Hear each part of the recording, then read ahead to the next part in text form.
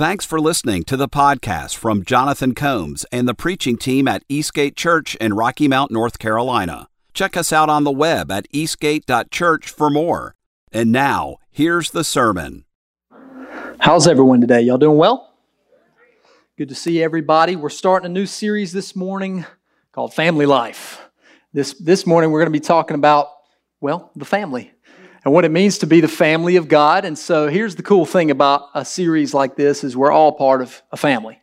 Whether I'm talking a physical family or some other type of church family or a work family, we're all part of some sort of family. And so as we dig in today, we're going to be in Ephesians for this whole series, and that anyone who's read through the book of Ephesians would know why that is. It's one of those books of the Bible that speaks very specifically about the family, your physical family that is, but also what it means to be God's family. And that's really what's most important as we dig into the next few weeks, as we dig into the book of Ephesians. That's what we want to be asking is, do I want something more for my family, for my wife, for my husband, for my kids, for my future family? Do I want something more out of family? Do I want what the culture says I should want? Do I want what society says is right? Or do I want what maybe God wants, which is,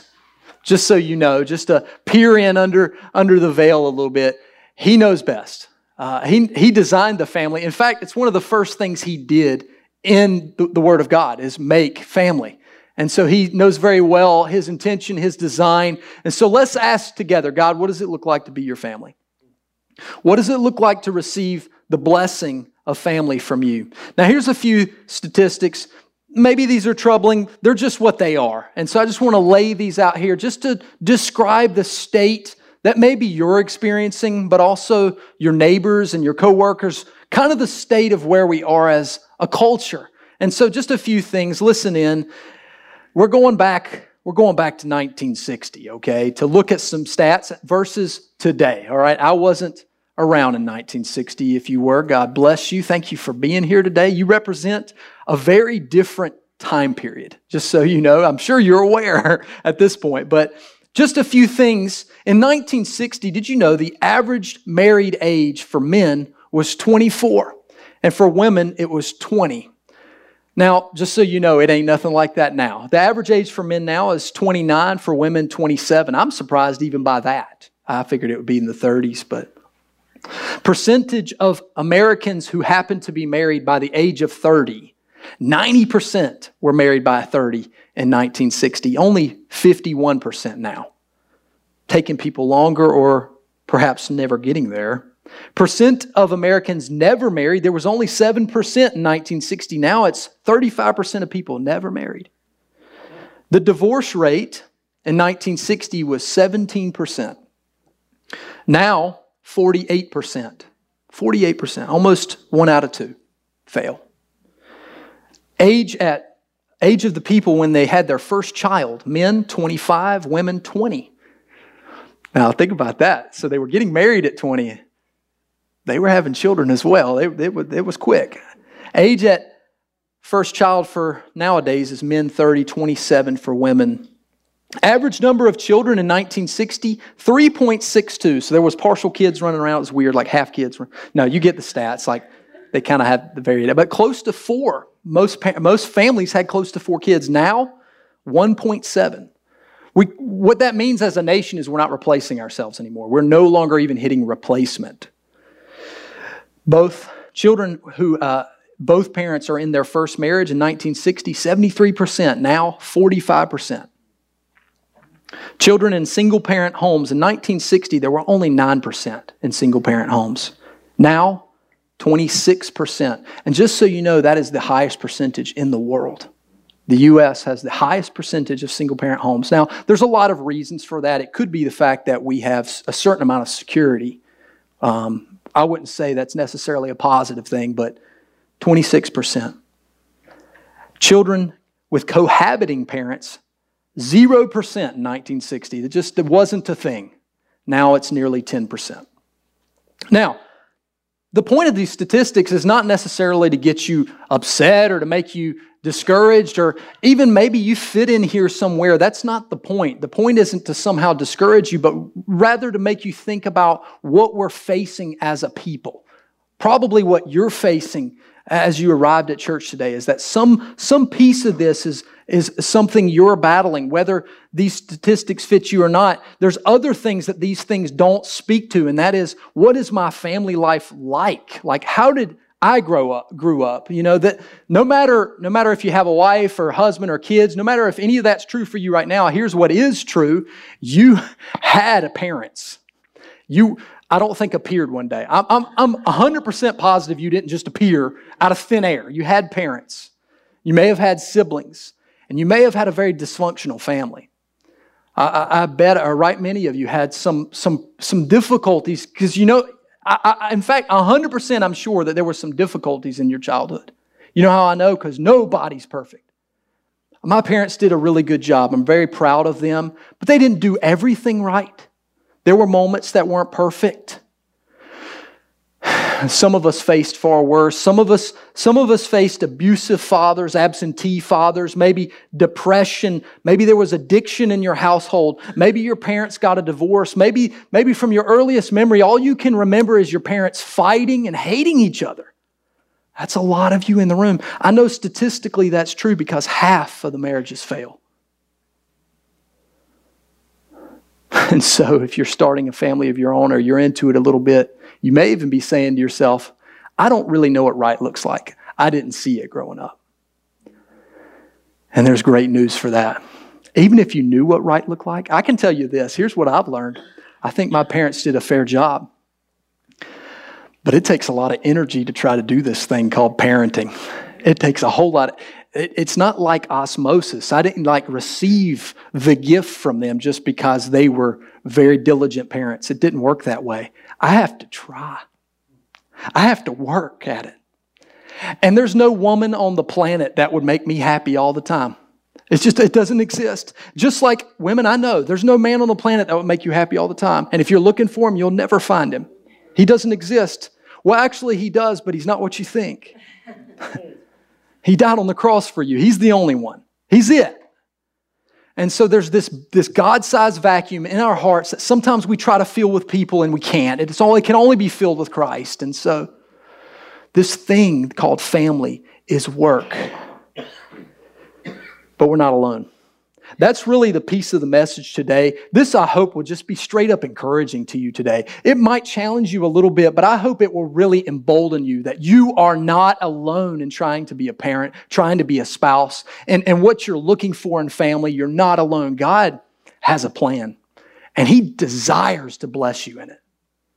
He wants this for you more than anything.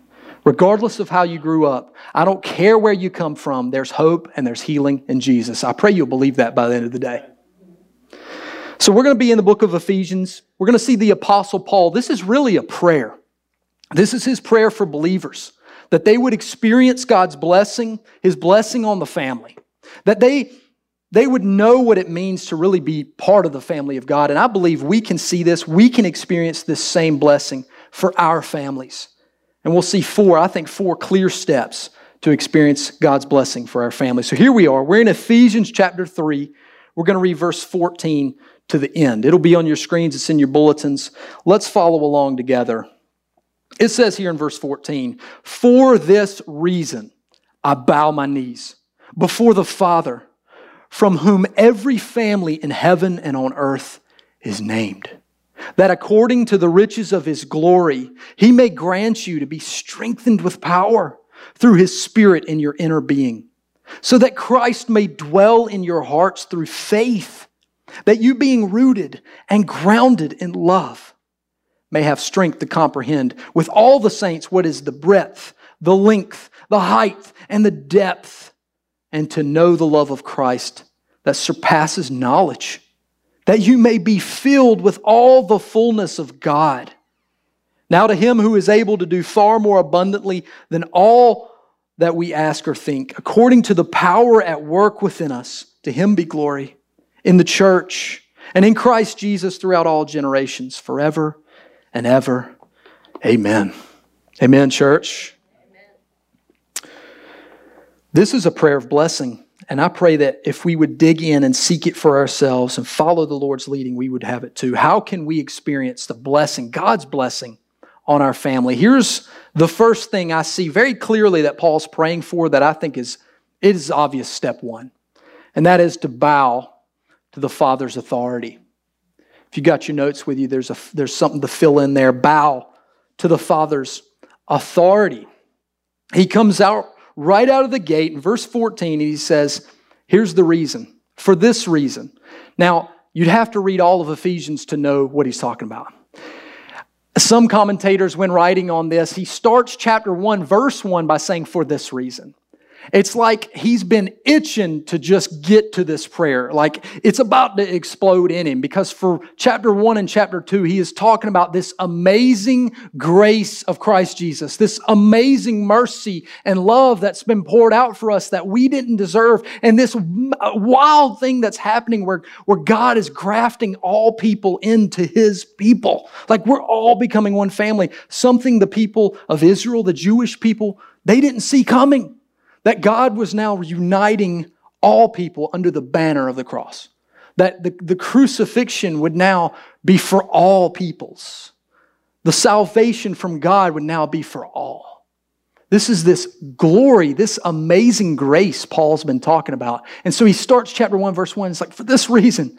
This is the reason that I have a ministry, and that's where he's going to go for like the next few verses. And this is why God has called me to be a minister. And now finally here in verse 14, he's like, and again, for this reason, His love, His grace, His mercy, the fact that all of us are getting called according to His purpose together. For that reason, I'm bowing my knees. I'm getting on my face before God. Because why? Because He is worthy, first of all. But also because I know that everything I was meant to do, my destiny, my destination, all of it is wrapped up in what God has called me and destined me for, what He's worked out in me. And I'm laying down now. I'm laying down my pride, whatever it is I thought I needed for myself. No, I'm bowing my knees before the Father. And He's praying this over us. Certainly He's praying this over the church. But also every family, as it says, every family in heaven on earth is named. He kind of does a play on words here. The word father and the word family are very similar in the Greek. The word father is pater, and the word family is patria.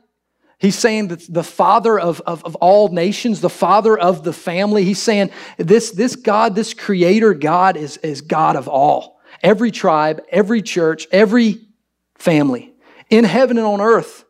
It's interesting here. He certainly means, I think, the heavenly family, which in heaven that's going to be different better, and that we know what it means to really be brothers and sisters in Christ. We're experiencing it, but it's like we're experiencing it with some shadow. We're seeing it in part. Eventually, we will see it in whole. But then he also says, not just in heaven, but also on earth. And I think this is an indication of not just the church of God, but also each individual family. Every family, as he puts it, is named. I know this to be true. I know that the scope of Ephesians is going to get to the family as a whole. And so Paul is already leaning into this. And I have no doubt that this design of man and woman and children, this design has been from the top. He started it this way.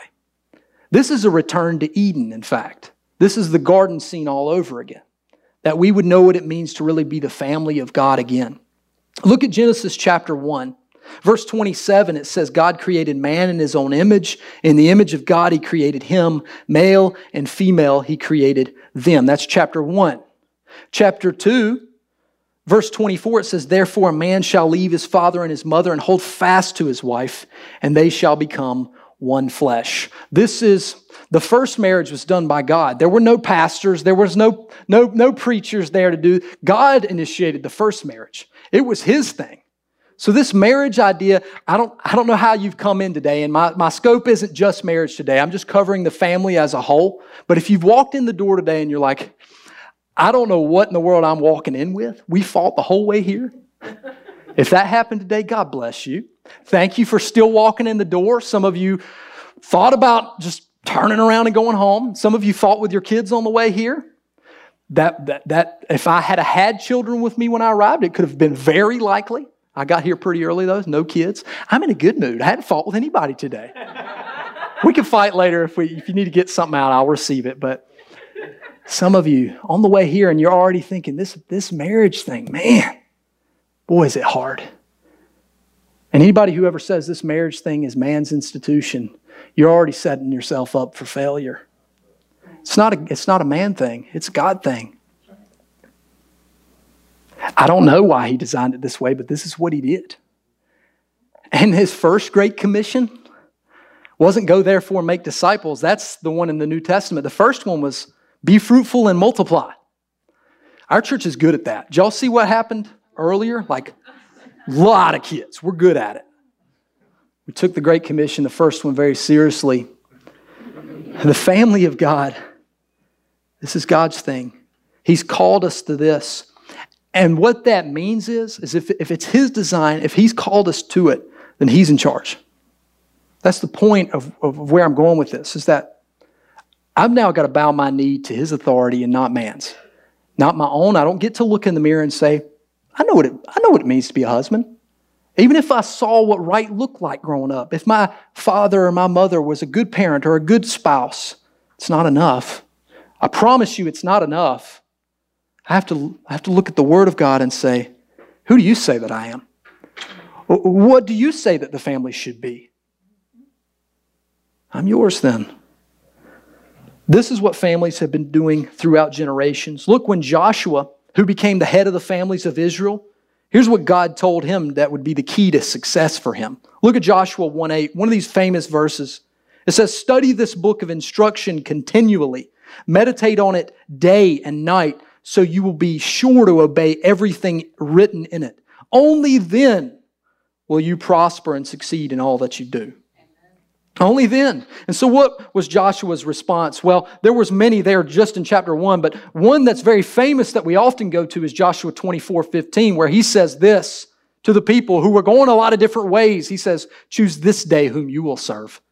Whether the gods of your fathers served in the region beyond the river or the gods of the Amorites in whose land you dwell. But as for me and my house, we will serve the Lord. Only you get to make that choice. It's up to you. And it doesn't get passed on from generation to generation. You as an individual get to the opportunity, the responsibility to say, as for me, I'm serving Christ. So this brings a question to kind of finish this first idea. And that is, who's in charge? I can't answer that.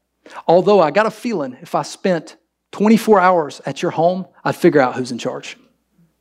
For some of you, we'll find out kid-centric. Kid-centric home. That means the kids are in charge. It's a dangerous house. You may have gotten here by accident. I don't mean this to belittle you or discourage you, but if the kids are in charge, I've learned something about kids. They don't have a clue. And I don't even have a clue all the time. I'm pushing 40, but I ain't figured out a whole lot of stuff. There's a lot of stuff out there I still need to research and figure out for myself. And sometimes I don't really even understand my mood. Like, why am I angry? What is frustrating me? For that's an adult. For a kid, they have no awareness of why they're just upset that day. They rolled over funny when they got up. Their hair came out like this, and they're just mad at the whole house. If he's or she's in charge, that's a dangerous place to live. But that ain't it. You might have a mom-centric house. This is very popular in American culture. And I'm not going to stop there before you get mad at me. I say, Mom wears the pants in the house. Mom's in charge. And you'll see, I don't even really have to spend time there. I'll come in and I'll see one of these things on your wall that says, if mom's not happy, no one's happy. And I'll see that plaque on the wall and I'll go, yeah, okay. I mean, if dad's not happy at my house, it's pretty bad too. If the kids aren't happy, it's still bad. Like, unhappy people make other people unhappy. Isn't that weird? I don't understand that plaque. If you have that at your house, maybe just hide it when I show up. Because I'm going to be like, now I'm unhappy because I'm so concerned. Dad-centric house, it's no bueno either. It's not good either. There's this thing called God-centric house. And it is so different than most of what you see in this society. We live in a culture where most places are kid-centric. And we get to talk about these wonderful terms like helicopter parents who show up right when, oh, Johnny fell down. It's the first time he's ever fell. He's going to die. And y'all got to stick around for this series. I've got lots of good illustrations for stuff later. I mean, when we really dig in. The Lord blessed me with 4 kids, I think, just to really help me pastor. I really do. I really do. And some difficulties in my marriage just so I could be better at pastoring. And also because I'm a knucklehead and I had to learn lessons, right? Just like you. And so we get these wonderful terms. But the question is, whom do you decide to choose and serve? Who is it? Are you looking in the mirror and saying, you know, in this house, I'm the head of the house. Whoop-de-doo. You're just a man. I'm a failure. But God is not. That's right. What would it look like if every family is built upon the source of authority? This authority, this God who designed marriage for our benefit, for our good, because He loves us, because He wanted something more for us, and He knows exactly our shape and what makes us tick and why I rolled out of bed not feeling so great today, whatever that is, He knows. I've found that some magical things begin to happen when I do just little steps before I go and fuss at this kid because the kid did something wrong. They deserve discipline. But my discipline isn't holy when it comes from me. It's holy though before I walk in the room, I pray. Say, all right, Lord, I'm super mad. I need you to, first of all, calm me down so that I can say what's right. I can say this with grace, but also with correct discipline. Because children need discipline. That when I speak to my wife, and on the rare occasion that I'm correct, and it happens, but that when I speak to her, I don't belittle her or look down to her, but I say, you know, we need to come to reconciliation by God's wisdom, and we work this thing out. It's not normal, because we've watched a lot of shows on TV. We've watched like 50 years on The Family. Some of us grew up, I grew up on stuff like Full House, which is, let's just think about that show. There's not even a mom in the house. Like, that's a confusing show. I grew up on some weird shows. So did you. And if that's what we're taking our pointers from, we're really, really confused. Who will you choose to serve? My argument is this, church, not kid-centric, not parent-centric, God-centric. Can we do it? Absolutely. Let's lean into the Father. Here's the second thing I see Paul praying for, and that is that we would depend on the Spirit's power.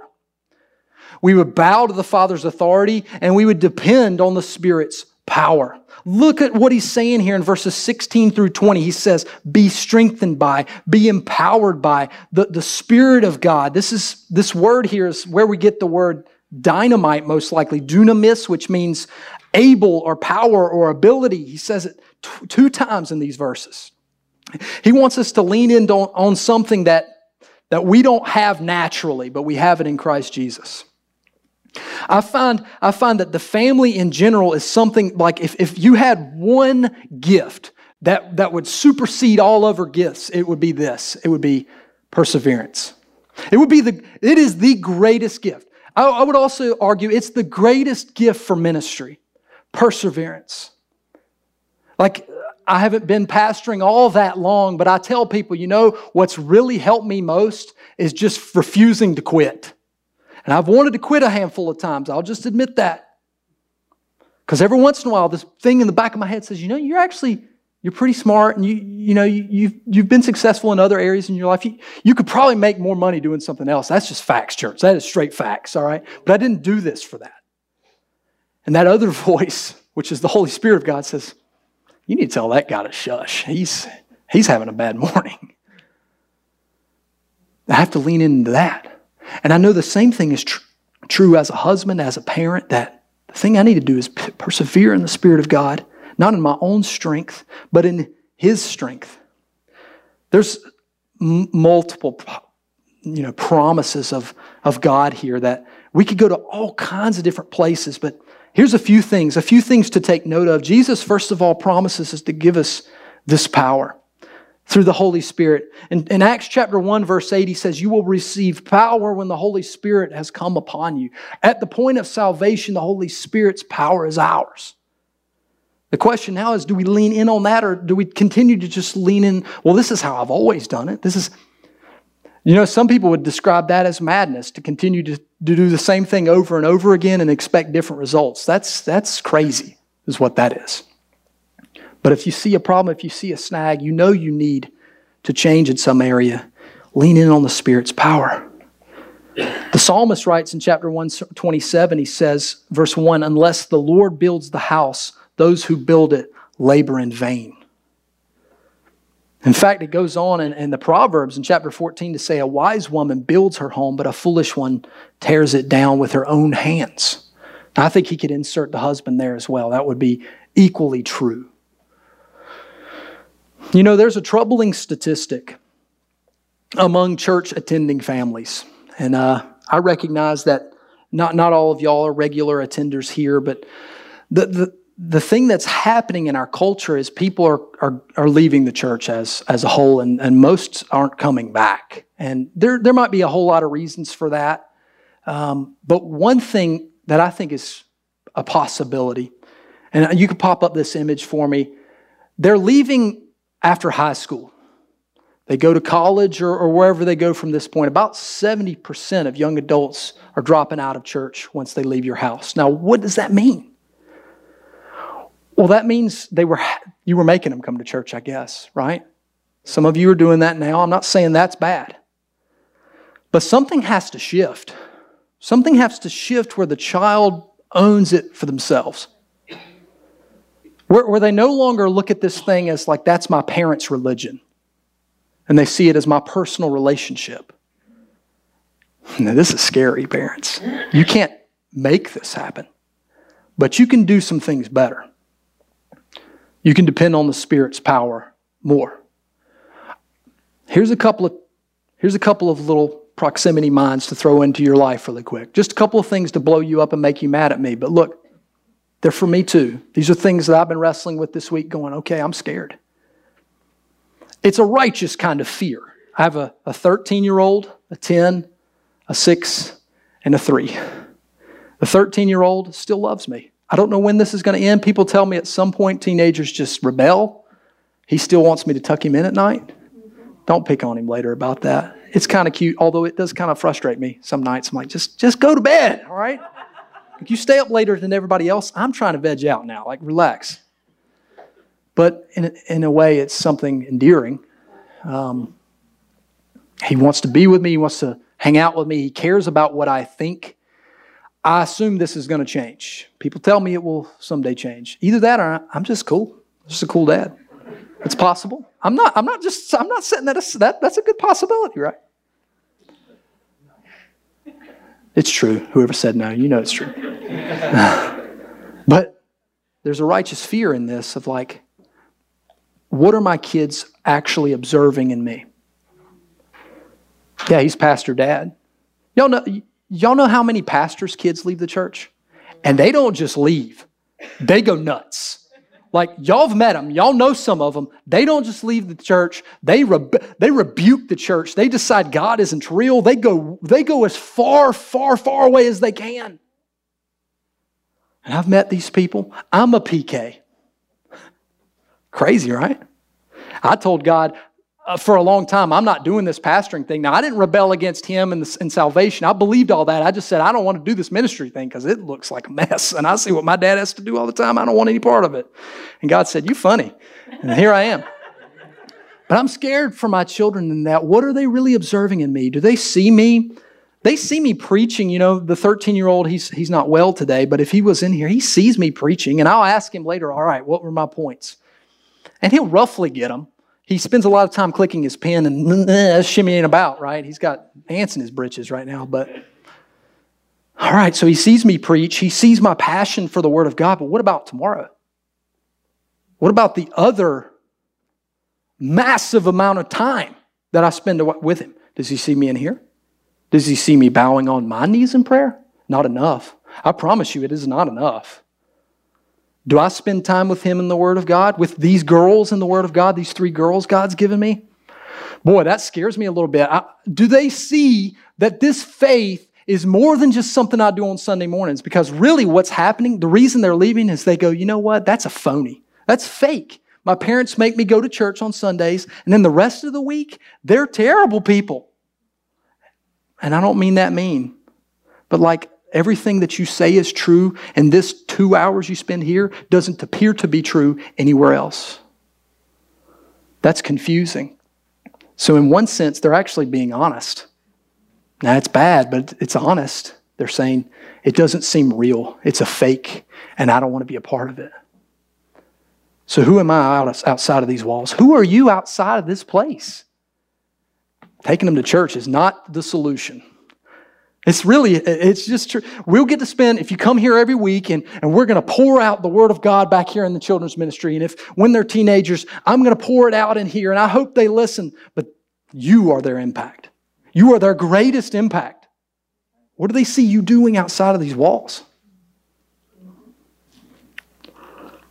And what do they see you prioritizing? Is everything else more important than a relationship with Christ Jesus? Everything else. And this isn't just something to toot the church's horn and say, oh, you guys better be in church every week. That's not the point. But I just want you to understand something, that if every single week there's something better to do than spend time in fellowship with God, that's confusing to a child. And a teenager is eventually going to see through that and say, well, it doesn't seem very important, so I ain't going to have no part in it. Have you decided instead, church, and this is something you can do to depend on the Spirit's power, I'm going to get serious about my walk with Christ. Here's a game changer. We don't have to be afraid. We don't have to worry about this as parents, as spouses. We don't have to worry about this if we get serious about our walk with Christ. He can take care of the rest. And whatever goes from that point is up to Him. But you got to be doing your part. What's your part to play? Well, okay, I'm going to be in here. I'm going to be on my knees in prayer. I'm going to be asking Him some things that God, tell me a little more about myself so that I can be different, so that I can be changed. That'll rock your family's world. It will rock them. Here's the next. The next step I see Him giving, and that is to dwell in Christ's love. To dwell in Christ's love. Here Paul, he says in verses 17 through 19, he says the word love several times. It is the word agape here. This is one of those Christianese kind of words that we throw about sometimes. But it's important to remember it here because it's unconditional. This godly kind of love is filled with mercy, filled with grace in such a way that it lacks condition. Now that is odd, all right? In society, that's just odd. You see that kind of love, and it really stands out. Because we don't really love anything without condition. It's just not normal. It's not normal human, sinful, broken behavior. It's not. It's only a God thing, and He says it's this kind of love that I want you to dwell in. This is the idea, the word dwell here is the idea of to take up residence in. I'm going to build my house here. And if you didn't get that clear enough, he goes on to say to be rooted and grounded. So here's two illustrations that are kind of different. One is agricultural, one is construction. He's like, all right, well, if you didn't catch the drift that I want you to build your house in it, here's what I want you to be. I want you to plant your roots here that everything you do in life, your family it's about love, unconditional love of Christ. And I want you to, this word build has the idea of putting the roof on. I want the cap of who you are as a family to be the love of Christ. That shifts everything. I mean, let's just be honest. That shifts absolutely everything. Every single fight. And if you stick around, we're going to talk a little bit about marriage. And if you've been told before, you know, a Christian marriage, a godly marriage, these people shouldn't fight. That's a lie. It's just a lie. And it's not biblical. However, even in the midst of conflict, it should be based around grace and God's love. Do you know why people sometimes fight? Because they both think something's true and somebody's got to compromise or change. That's not a bad fight. Especially, you know, some of those nasty fights y'all have had about how to parent. You've had them because I grew up, when I was growing up, my parents did this, we didn't, and that's so barbaric. Oh my God. And those are the kind of fights some of you had early on. That's not a bad fight. That's a disagreement that needs to be resolved. Otherwise, guess what happens? Your kids are so confused, like dad disciplines this way and mom disciplines this way, and they fight every time they discipline. I don't know what's going on. That's a conflict that needs to be resolved. How? By the grace and love of Christ. Dwell in His love. Rooted in it, grounded in it. This is the thing that nourishes me. This is the thing that supports me. It's the love of Christ. And he goes on then to say, and it's this breadth. What a sentence. Verse 18. This one gives me chills every time I read it. He's like, what is the breadth and length and height and depth? This thing is 3D. This love is going every different way. I love what Stott, one commentator writes, John Stott, he says, it seems legitimate to say that the love of Christ is broad enough to encompass all mankind. It's long enough to last for eternity. It's deep enough to reach the most degraded sinner, and it's high enough to exalt him to heaven. How beautiful, that's what I saw when I looked at it, was that the love of Christ, there's no boundary He can't reach. There's no person that's too far away. There's no relationship that's too far gone. There's nothing the love of Christ can't reach. I hope if nothing else, I hope that's encouraging to you today. If you did walk in the door today and that person you're sitting next to, you really wish you weren't. The love of Christ can reconcile whatever this is, whatever this burden is. That child that seems like they're never coming home. That child that seems like they're so far gone. The love of Christ. We used to sing this song, Nothing Can Separate. Nothing can separate us from the love of Christ was the kind of intent behind this. There's nothing. Because His love is so 3D. It's like 4D. We can comprehend it. We can know it. Paul's really feeling it right here. He ends verse 19 by saying some stuff like this wonderful triad of impossibilities, like this amazing thing. Chuck Swindoll, when writing on it, he says, Paul continues to set forth one impossibility after another. Unconditional love, that seems impossible. And yet, in Christ Jesus, it's not. An unknowable knowledge. That you would know this surpassing knowledge, this eternal, infinite knowledge. We would know it. Wow. And to be filled with an infinite God, that we would experience the filling, the fullness of God who is infinite. What an amazing way to pray. God, these people, your church, your family, your church here, your congregation, that they would know the love of Christ, which surpasses understanding. And it's true. It's true in its part. That this thing Christ Jesus has done for us, this gospel message that we should be preaching every Sunday here at church, that God loved us enough in spite of us to send His Son Jesus to sacrifice for us for our sin so that we might be saved, that is a surpassing love.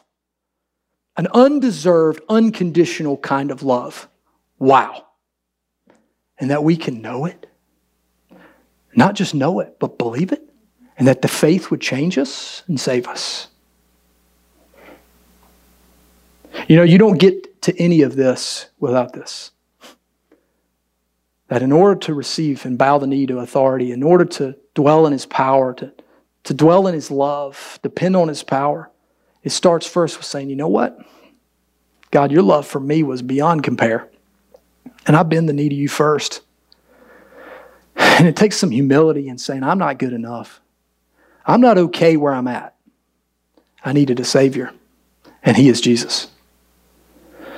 That's love. That's that love that surpasses knowledge. And now I can be filled with an infinite God. This begins to change me in such a way that I'm good to people who don't deserve to be good to. That I'm good to my kids in spite of their behavior. That I'm good to my spouse even when she comes home in a bad mood. Or wakes up in one. Or has had a rough day. I just decide something before I even interact with people. And I don't do this well enough, but that I've been filled with the Spirit of God, that His love is so pouring out in me that I'm going to just treat people like they should be treated rather than what they deserve. Like the way God has loved me, what would it look like to pour that out onto others? And that certainly changes my family. Now, I got to admit, I've done a little bit of marriage counseling at this point. And, all right, here's a freebie. This one's a freebie first.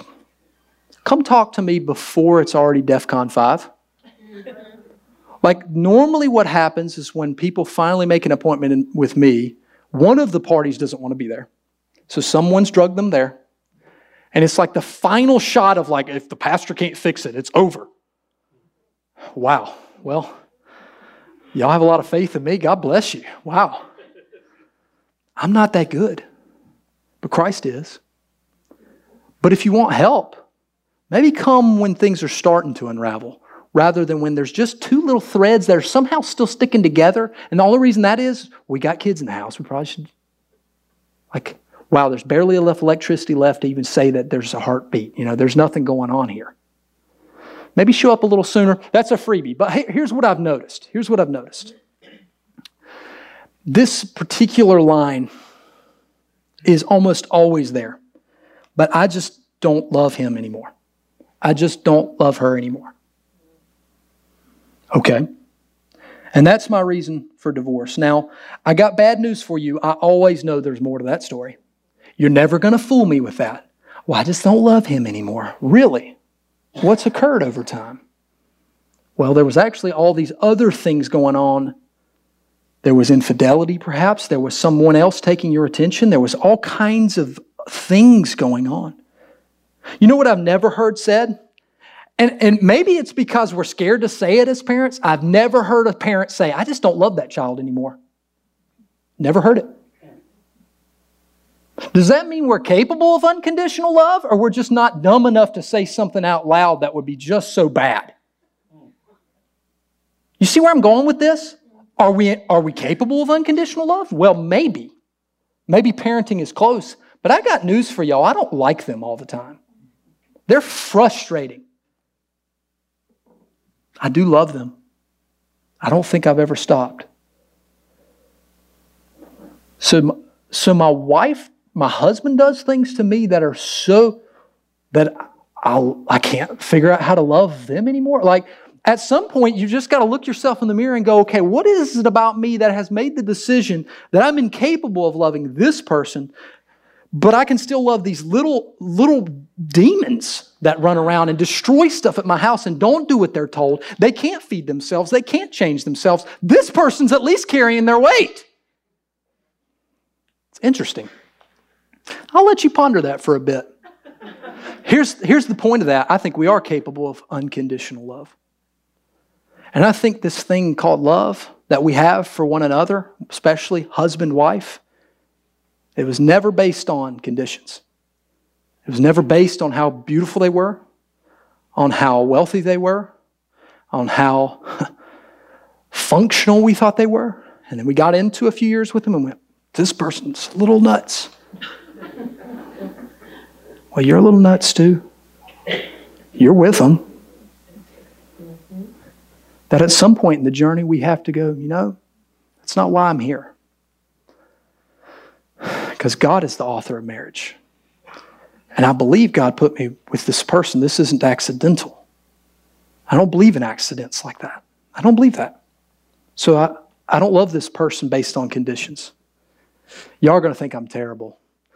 And this was a joke, okay? I promise you this was a joke.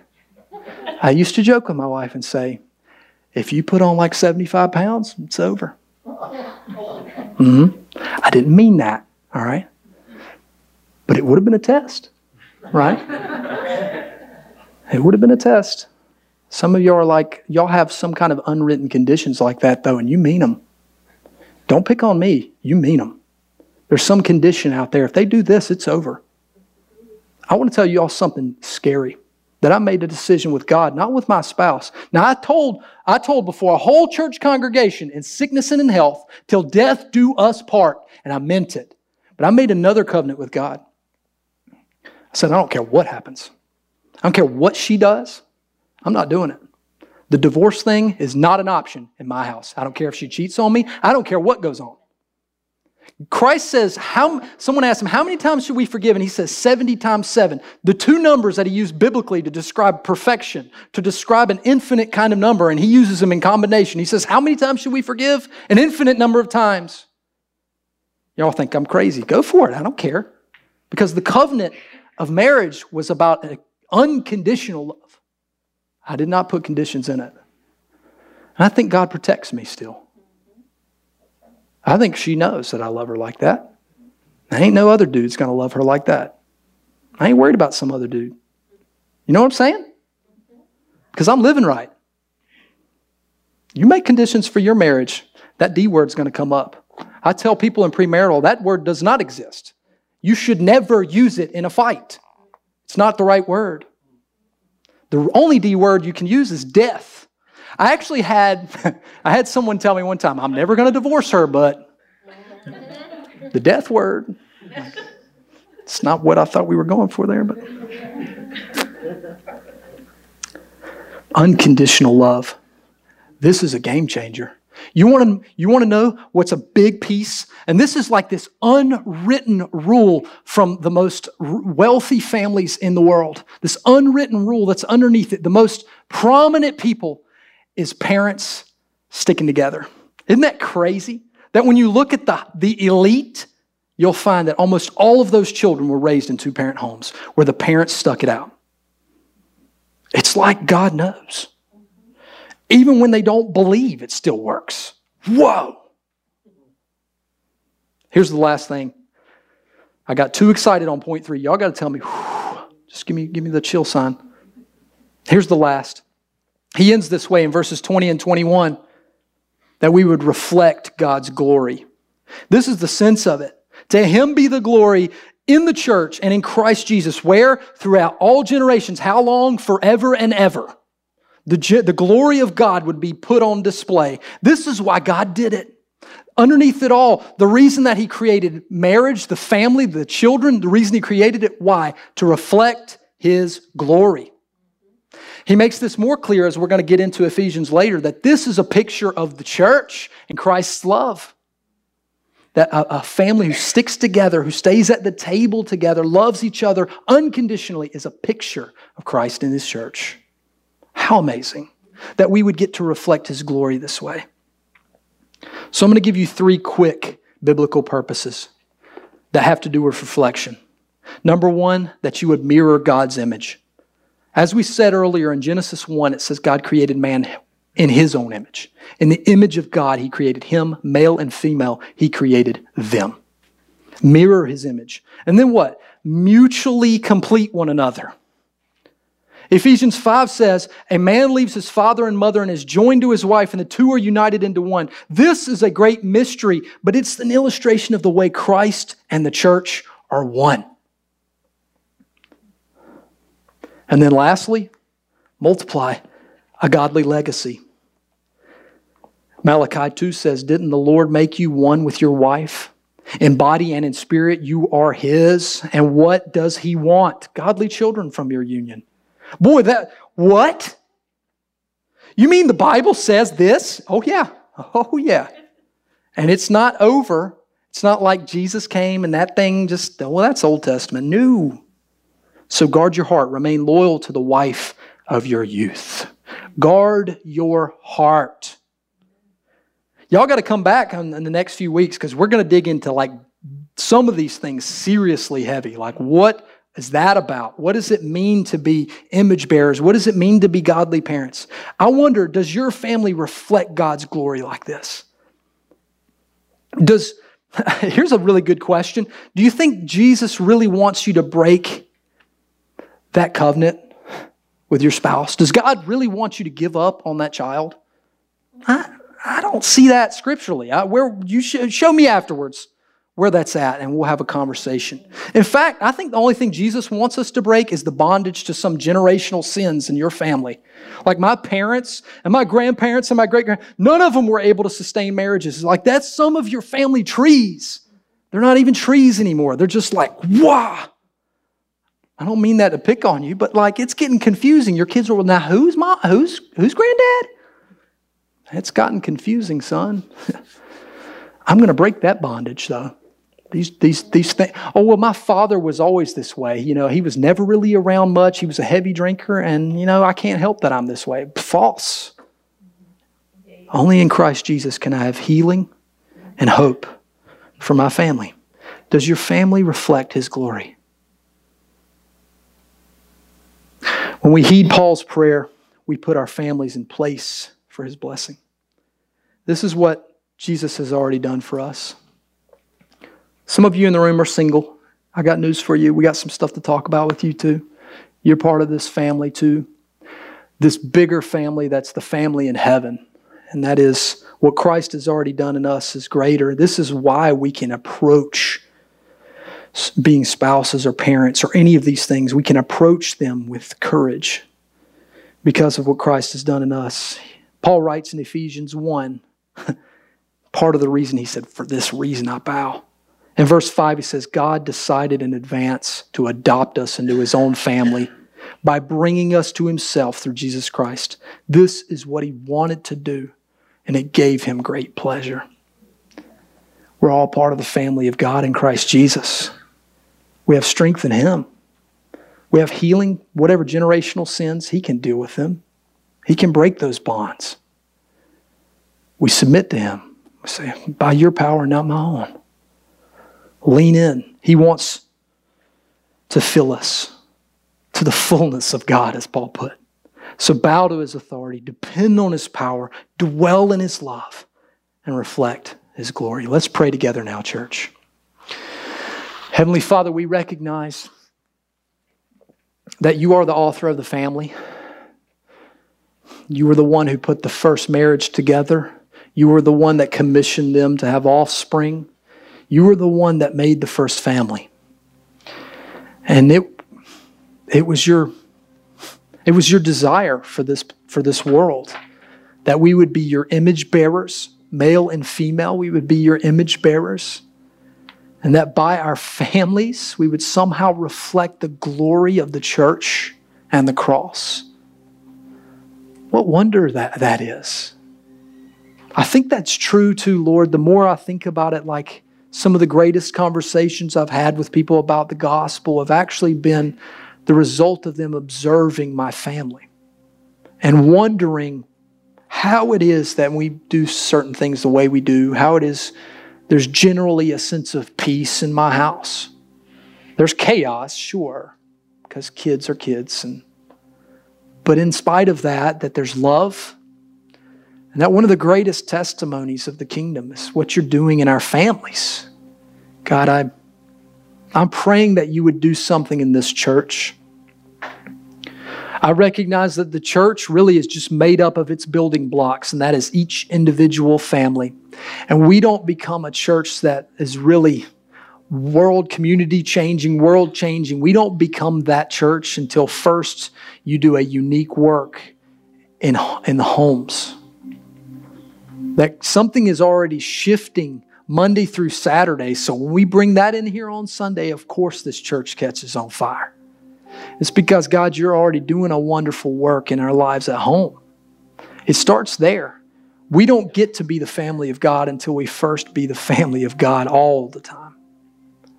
I pray You do something only You can do, God.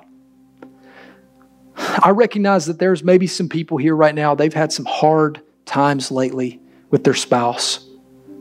Maybe they've had some bad fights.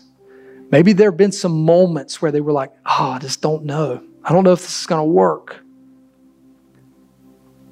God, I pray right now You would touch those hearts. Help them see something true.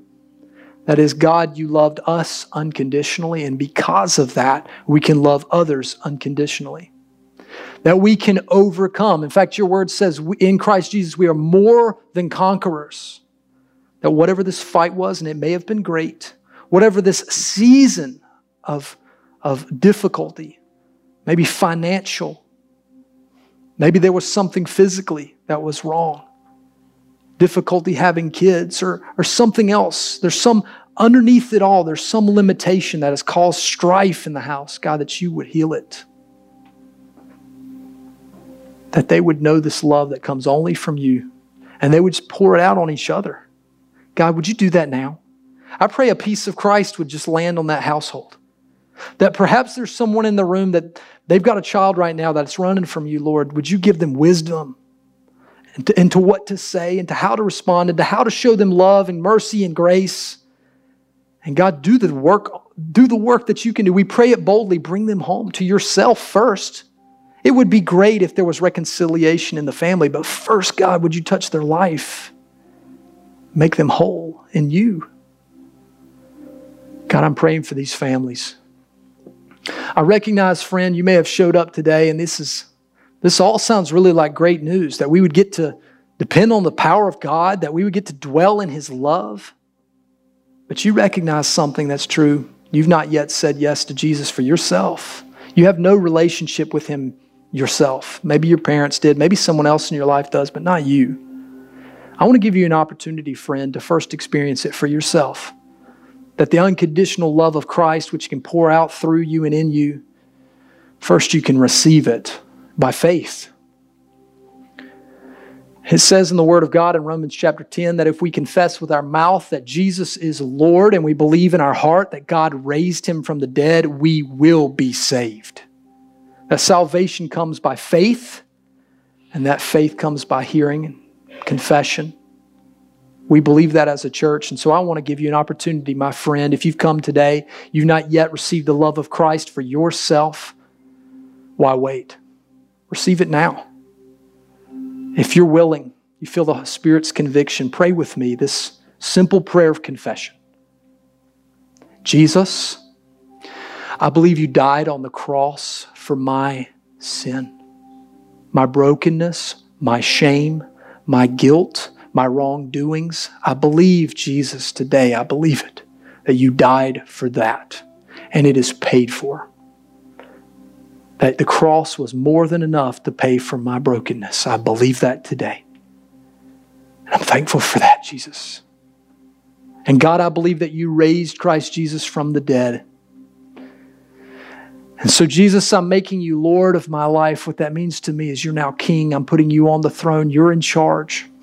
I don't always know the right steps to make. I certainly don't know what it means to be a godly parent or husband, or if those things are in my future, Lord. I need your guidance. So you are Lord of my life. I believe it. And it gives me great hope to know that you've paid for me. I'm free of sin. And that you've already gone to prepare a place for me. I believe it today. Guide me now according to your purpose and not my own. Dear friend, if you prayed that with me just now, welcome to the family of God, the church family of God. And we're praying right along with you. Lord, guide our steps according to your great purposes. Guide our families according to what you desire, not just what we desire, Lord. Unless that lines up according to your will, Lord, I pray you would do in us, with us, what you want, and that we will see great joy in it. Use our families as a great testimony of the cross and church of God. We love you. We pray all this in Jesus' name. Amen.